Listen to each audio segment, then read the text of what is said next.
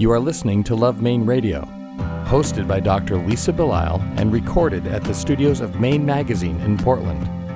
Dr. Lisa Belisle is a writer and physician who practices family medicine and acupuncture in Topsom.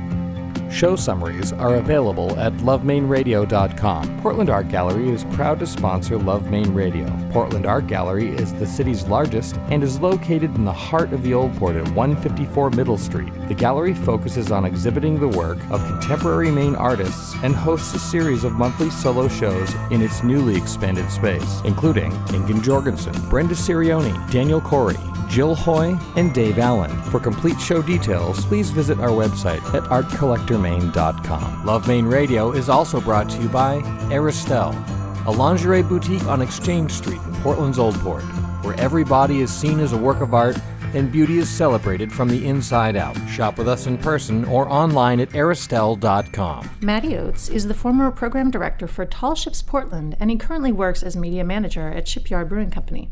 He and his brother also host a podcast called Bach to Bach, in which they discuss both classical music and beer. Thanks for coming in. Thank you. Happy New Year. Thank you. So did I pronounce this correctly? Bach to Box. It's B-A-C-H and then B-O-C-K. Bach to Bach, yeah. It's seen a lot of variations over the years. Bach being Johann Sebastian Bach, the composer, and then B-O-C-K. Bach is a type of German beer. So we thought we were pretty clever when we came up with that name. So there was beer involved in creating that name as well. So it came out pretty well. How long have you been doing this podcast? We just hit 2 years, and we've gone through a little bit of a lull at the moment just because both of us lead fairly busy lives. So getting content out there has been a bit tough recently, but it's always a lot of fun. We've had a lot of great chances to interact with the local music community and the both beer and classical music community around the country as well through phone interviews or visiting musicians. It's been great. Is this becoming more popular, beer and classical music? Well, from our very biased perspective, I'd like to think so. But we are seeing there's a great organization in town run by the PSO called Symphony and Spirits. It takes young folks from 21 to 39 and rotates through different local watering holes before PSO concerts. There's either a beer or a cocktail designed specifically for the program coming up, and for $25 it's a chance for young people to mingle, learn a little bit about the program before they all then just walk down to Merrill Auditorium and get to see an amazing performance. So all in all, the scene's coming up slowly, but it's coming up.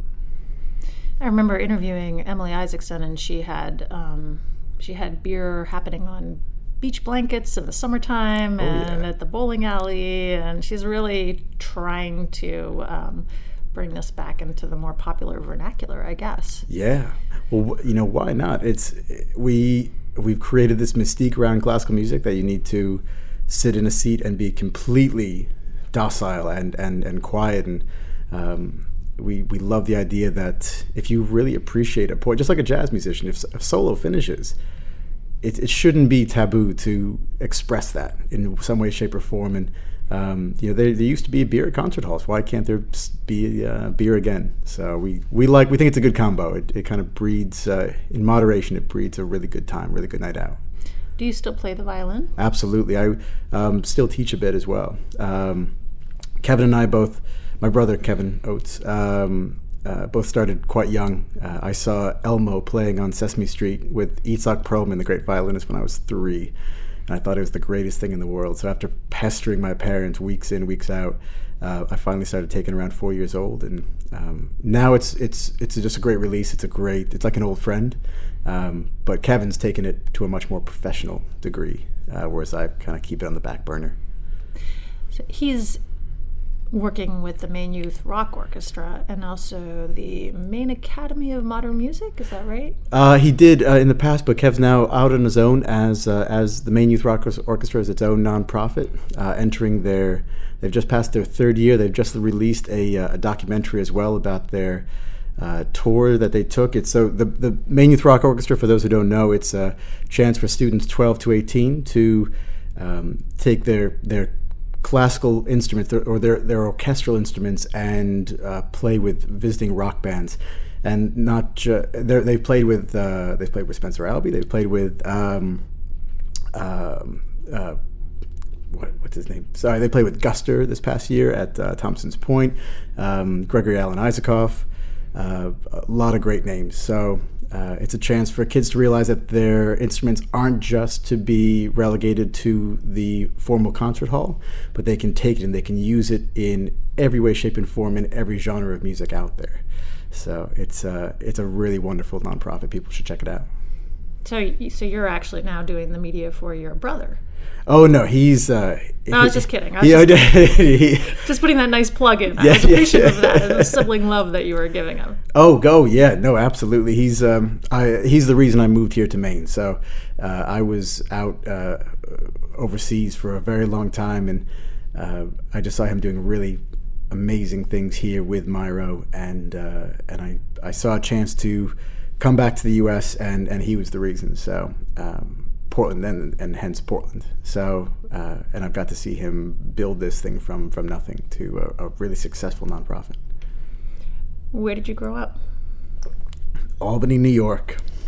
It's on the way to everywhere, but there's a lot of people from upstate New York that have come up to Portland. I don't know what that says about both places, but we grew up on a farm in Albany, New York, and we used to come up to Ogunquit. Our grandparents had a cottage there since the 40s. So from the earliest stage, we were just kind of running on Ogunquit Beach. And then the early 90s when it blew up and Route 1 became a parking lot. And so Kev went to school at USM Gorham, and he came back then afterwards. And then I followed suit. We've always kind of had this love affair with Maine. What were you doing in Europe? I was racing classic yachts. We were based out of the south of France. And yeah, it was kind of the greatest job of all. It was this 1911 big boat classic called Mariquita. There was only 4 made back in the day. It's the equivalent of the America's Cup boats of today. And it was based out of the south of France, and we would spend the summers racing around the Mediterranean and hitting up all the Rivieras and the Balearics, and then the winter we would just take care of this boat, which needed an amazing amount of work. And then just traveling and exploring, it was fantastic. So I'm trying to remember my geography, but I don't think that Albany has a lot of ocean around. It does not have a lot of ocean. You are absolutely right. When I tell people I used to work on boats, that's actually the first thing they say is there's not a lot of ocean front. My very first boat was the sloop Clearwater, which was started by Pete Seeger back in the late 60s. He had built this as a replica of a 17th century Dutch sloop to kind of bring focus back to the cleaning up of the Hudson. This was right around the time of the 1972 Clean Water Act and that huge spurt of environmental legislation around that time. And this was a rallying point for him to start cleaning up the river, and that was my very first boat. I had gone hitchhiking abroad for 5 months when I was 18, and I came back and I just took the first job that I could find, which happened to be on this boat. I'd never sailed before, and that was the beginning of the end. So. That's unusual, isn't it? Don't most people get into sailing or boats because they've grown up with it, essentially? Yeah, I was one of the few people that hadn't ever been on a boat before. Everyone else had grown up sailing Opties and J-boats, and especially around here in Maine, sailing is such Casco Bay is one of the greatest spots in the world to grow up sailing. And I was a rarity in that case, but I just fell in love with it right out. I wasn't even on board the boat. I was still a quarter mile away, and I could see the top of the mast from over this hill, and that was it. I was a goner. So what was it that, I guess, spoke to you about that scene, the top of the mast that was calling to you from afar?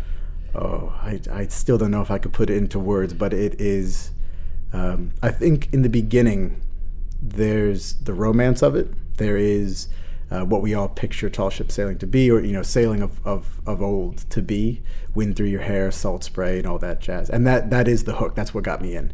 But then everything else that came after it, the intense discipline, the need to care for the ship, care for your shipmates, and an amazingly tight community. And honestly, the life skills that came out of it, I think it was probably the best education I could have ever hoped for. Just the learning empathy, learning, not that I didn't have it before, but being able to realize small social dynamics within a team and really trying to take that on and come up with a great result each day and learning to keep a cool head when everything's falling apart around you, when stuff's breaking, when there's a storm at 4 a.m. and you are in the middle of the Atlantic. That kind of stuff, that's a forge that you don't find a lot of other places. And I think that's what kept me, just this this completely different universe. You worked as the program director for Tall Ships Portland. Tell me about that. I came to Portland, came off boats, came to Portland, and again was gonna just take on any job that came my way. I was just happy to be around my brother again, and we were just kind of perusing jobs online one night, and Kev goes, "Maddie, have you seen this?" And sure enough, here was a call for a program director for the local nonprofit 501c3 Tall Ships Portland. They were formed in 2015 to help put on the Tall Ships Festival that came through that year. And they were going to take on their first full-time employee. So I sat down with their board president, Alex Agnew, and we were meant to have a quick 30-minute coffee. It ended up as 4 hours talking about sailing, as sailors do. We just kind of ramble, which I'm doing right now.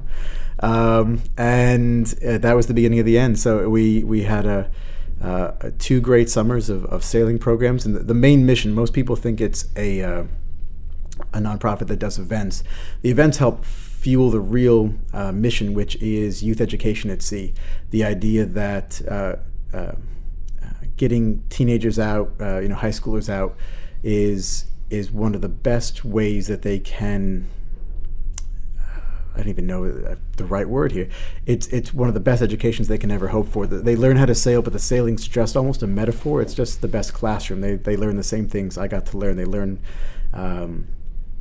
true teamwork in the idea that this is not going to get from point A to point B unless everybody pitches in.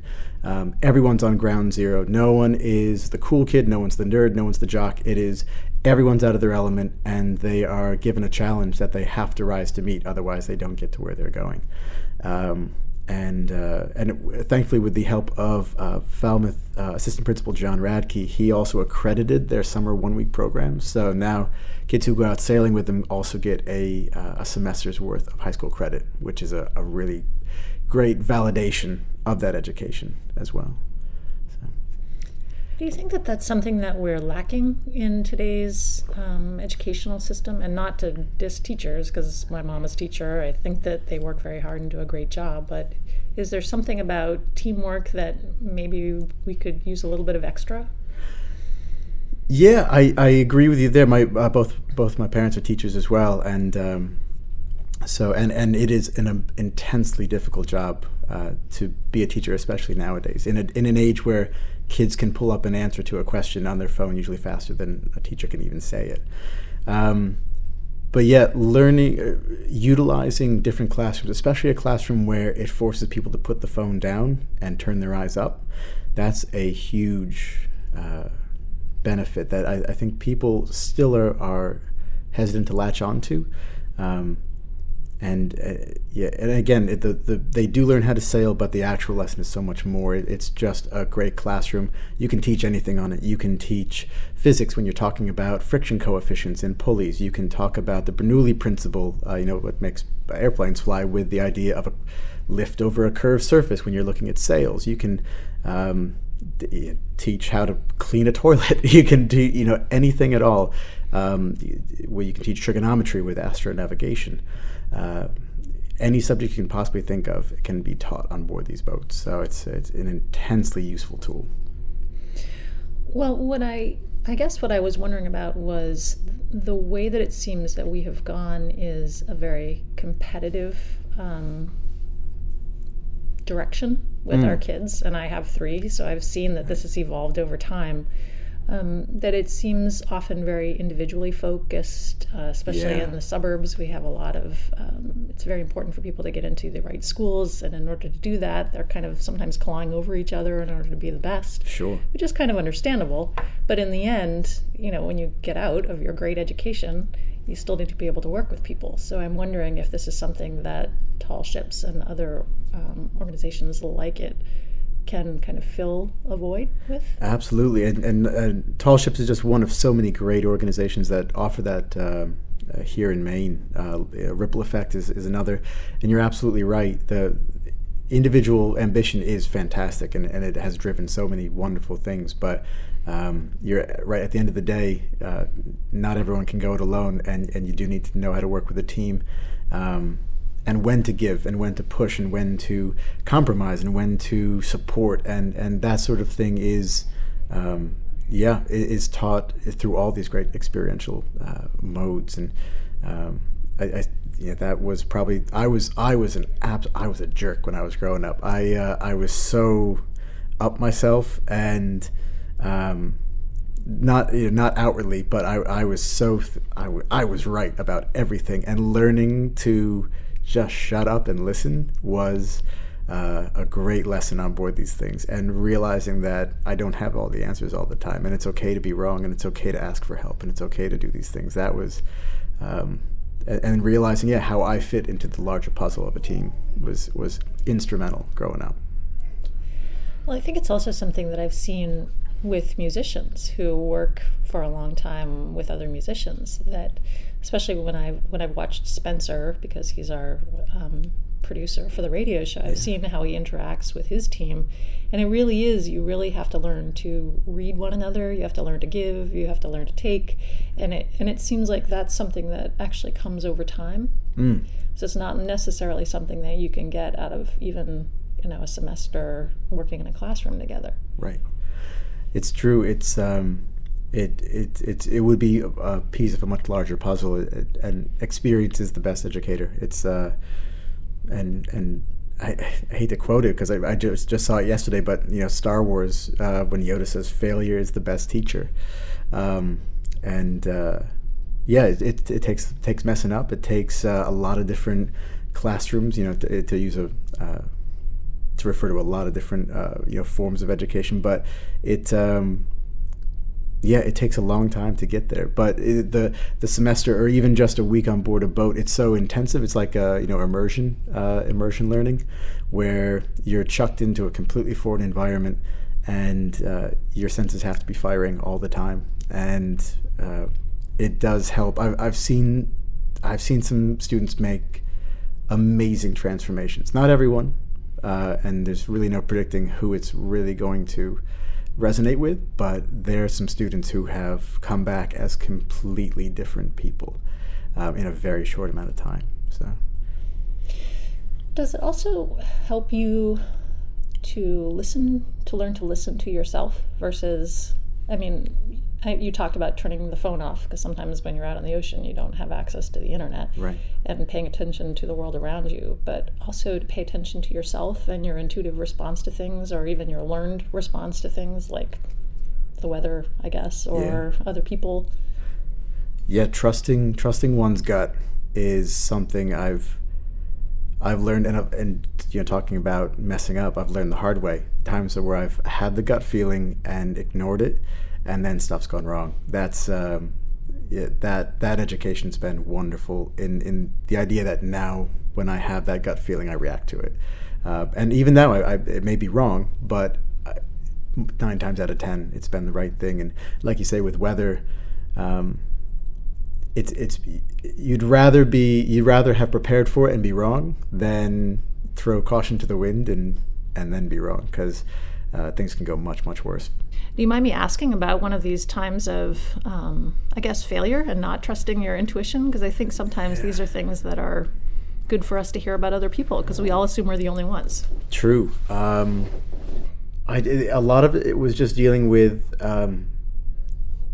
feeling like I should check, if we're sailing and I look at a line, where we've been sailing out to Bermuda for 4 days, and we're always checking to make sure that that no lines are chafing or nothing's wrong. And to the times where you see something and the gut reaction says that's going to chafe through, and whether you're tired and it's because it's been you've been up for you're working on 2 hours sleep, 3 hours sleep, and just kind of out of it, you go, it'll be fine till morning, and the next thing you know, it's 2 hours later and the line's parted, and everyone's being called up to take in this sale that's now flopping about because I didn't trust my gut on that. And times where we've broken masts and broken spars, and days we went out sailing we probably shouldn't have been out in weather that was too strong, and this was racing, not voyaging, but and just people getting hurt, people or gear breaking, and just seeing where pride, seeing where for lack of a better term, machoism can just lead you down the wrong path in an attempt to prove someone wrong or better somebody, and it gets you nowhere in the end. It really doesn't. So, is this part of that learning that you're not always right that you were talking about with regard to yourself when you were younger? Oh yeah. Learning to be wrong is, I think, the best thing that we could possibly learn. Is just, and a lot of times realize, on a boat, the hierarchy is very rigid. And needs to be, because the responsibility flows uphill. That person at the top of the hill needs to then have the ability to control all the variables. So, a captain may need to be a bit of a tyrant, but it's because if anything goes wrong, they bear all the responsibility. And there's no other way to it. So there's times learning to hold your tongue, even if you don't believe things right. And the only time you really can speak up is if you believe people are in jeopardy, safety's in jeopardy. But yeah, learning to swallow pride, learning to just accept the fact that you may not agree, but you aren't wearing the captain pants. So that's you just got to suck it up and go with it, because you may not have all the answers. And again, I wonder if there isn't something cultural or societal or educational that hasn't kind of started us all down the path of believing that we all have to be right, and we have to be right the first time. It's true. We and I completely agree with you. We've gone down that path, but at the same time, it feels like a lot of us don't. Then, if we are wrong, we don't want to accept the responsibility that we were wrong. And that's the other thing, just being able to raise your hand and say, my name is Matty Oates and I was wrong. Like that's I feel that's a lesson that should be taught more. It's valuable life skills that I think, like you were saying before, in the strive to be more competitive and be more individualistic. We miss some of the most crucial. My mom's a preschool teacher, and she has all these parents who are at age 4 and 5. They're wondering if their kids are ready for kindergarten and are they going to do well in the tests. And she's like, hold on, can they share at playtime? Do they know how to take turns? Do they know that these are the real skills that will get them through life? Colleges are not going to be looking at their preschool test scores. They don't care those, but if you can share with somebody, that's going to make you a good friend, a good a good partner, a good business partner, and it's so important. You decided that you were going to switch gears and go from the nonprofit world to work with Shipyard Brewing Company, but you've actually been able to continue to bridge that gap, and you found that there are important ways that working in a for-profit situation can help with the nonprofit situation. Absolutely. I started working with Shipyard Brewing as program director of Tall Ships, because Shipyard was a great supporter and sponsor of the nonprofit. So I got to work closely with the staff there through our events, and then starting to work with Shipyard in June of this year. It really opened my eyes to how much Shipyard and the entire brewing community here in Maine gives back to the nearly 13,000 nonprofits that are in Maine alone. So there's a lot of people with strong missions and great hearts, and but it's tough to run a nonprofit on your own, and to see the astronomical rise of the brewing industry and then how they give back. I had no idea Shipyard gives back to the number of nonprofits that it does, and it adds such a feeling of community, being able to be at these events and help support everything from Portland Trails and Spurwink and some of these organizations that do great and much needed work in Maine.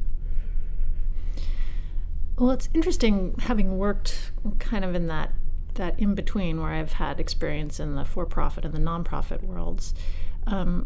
Sometimes for-profit gets a bad rap. Sometimes, you're seen as like the evil organization that's money grubbing. Right. But then when you realize that not only are they supporting nonprofits, but they're also supporting people's families and paying their health insurance and making it possible for people to have roofs over their heads, it's easier to be less judgmental, I guess. Yeah, that's so true. And it kind of comes back to like the yin and the yang. We wouldn't be able to have one without the other. We couldn't have nonprofits if there were no for-profits to support them. And having been through not just through Tall Ships Portland, but also before I went out to France, all the boats I worked on were 501c3 nonprofits doing environmental education or historical education. So from the beginning, realizing how tight these budgets have to be and how important fundraising is and how important donors are. Without those for-profits, we would have great intentions with the nonprofit world, but no way to execute. So you're completely right. They're so integral. And I think that's, again, something that maybe when I was growing up, and all of this stuff I'm saying to you, I've kind of experienced myself. So it's not as if I'm accusing other people of feeling a certain way about for-profit organizations. I think, when I went through my academic training to become a doctor, there's this sort of sense that there's these ivory towers that we all can live within, and then all the people down below who actually have to work for a living and scrub the toilets and do the for-profit stuff, somehow there's something base about that because they're working for money. Right. And I think that's a transition that we all have to go through, this sense that, there's this idealistic view of the world that you get to be part of when you're in the academic field, but then once you get out, there's this reality of life. Yeah. There was a great article written, I think 2008, maybe 2009, published in the New York Times. It was in one of their Sunday inserts. I believe the title was "A Case to be Made for Working with Your Hands." And it was a guy who had an English degree from University of Chicago. He'd done a lot of freelance writing. He'd done a lot of work at think tanks in D.C. And he left it all. He did a bit of freelance writing, but he left it all to open a motorcycle repair shop because he'd been tinkering. And he realized bit by bit that the thought process, the actual analysis that went through breaking open a motorbike was, at the time for him, far more real than the think tank stuff he was doing in DC. And that's not to put down what that work and that, which is integral.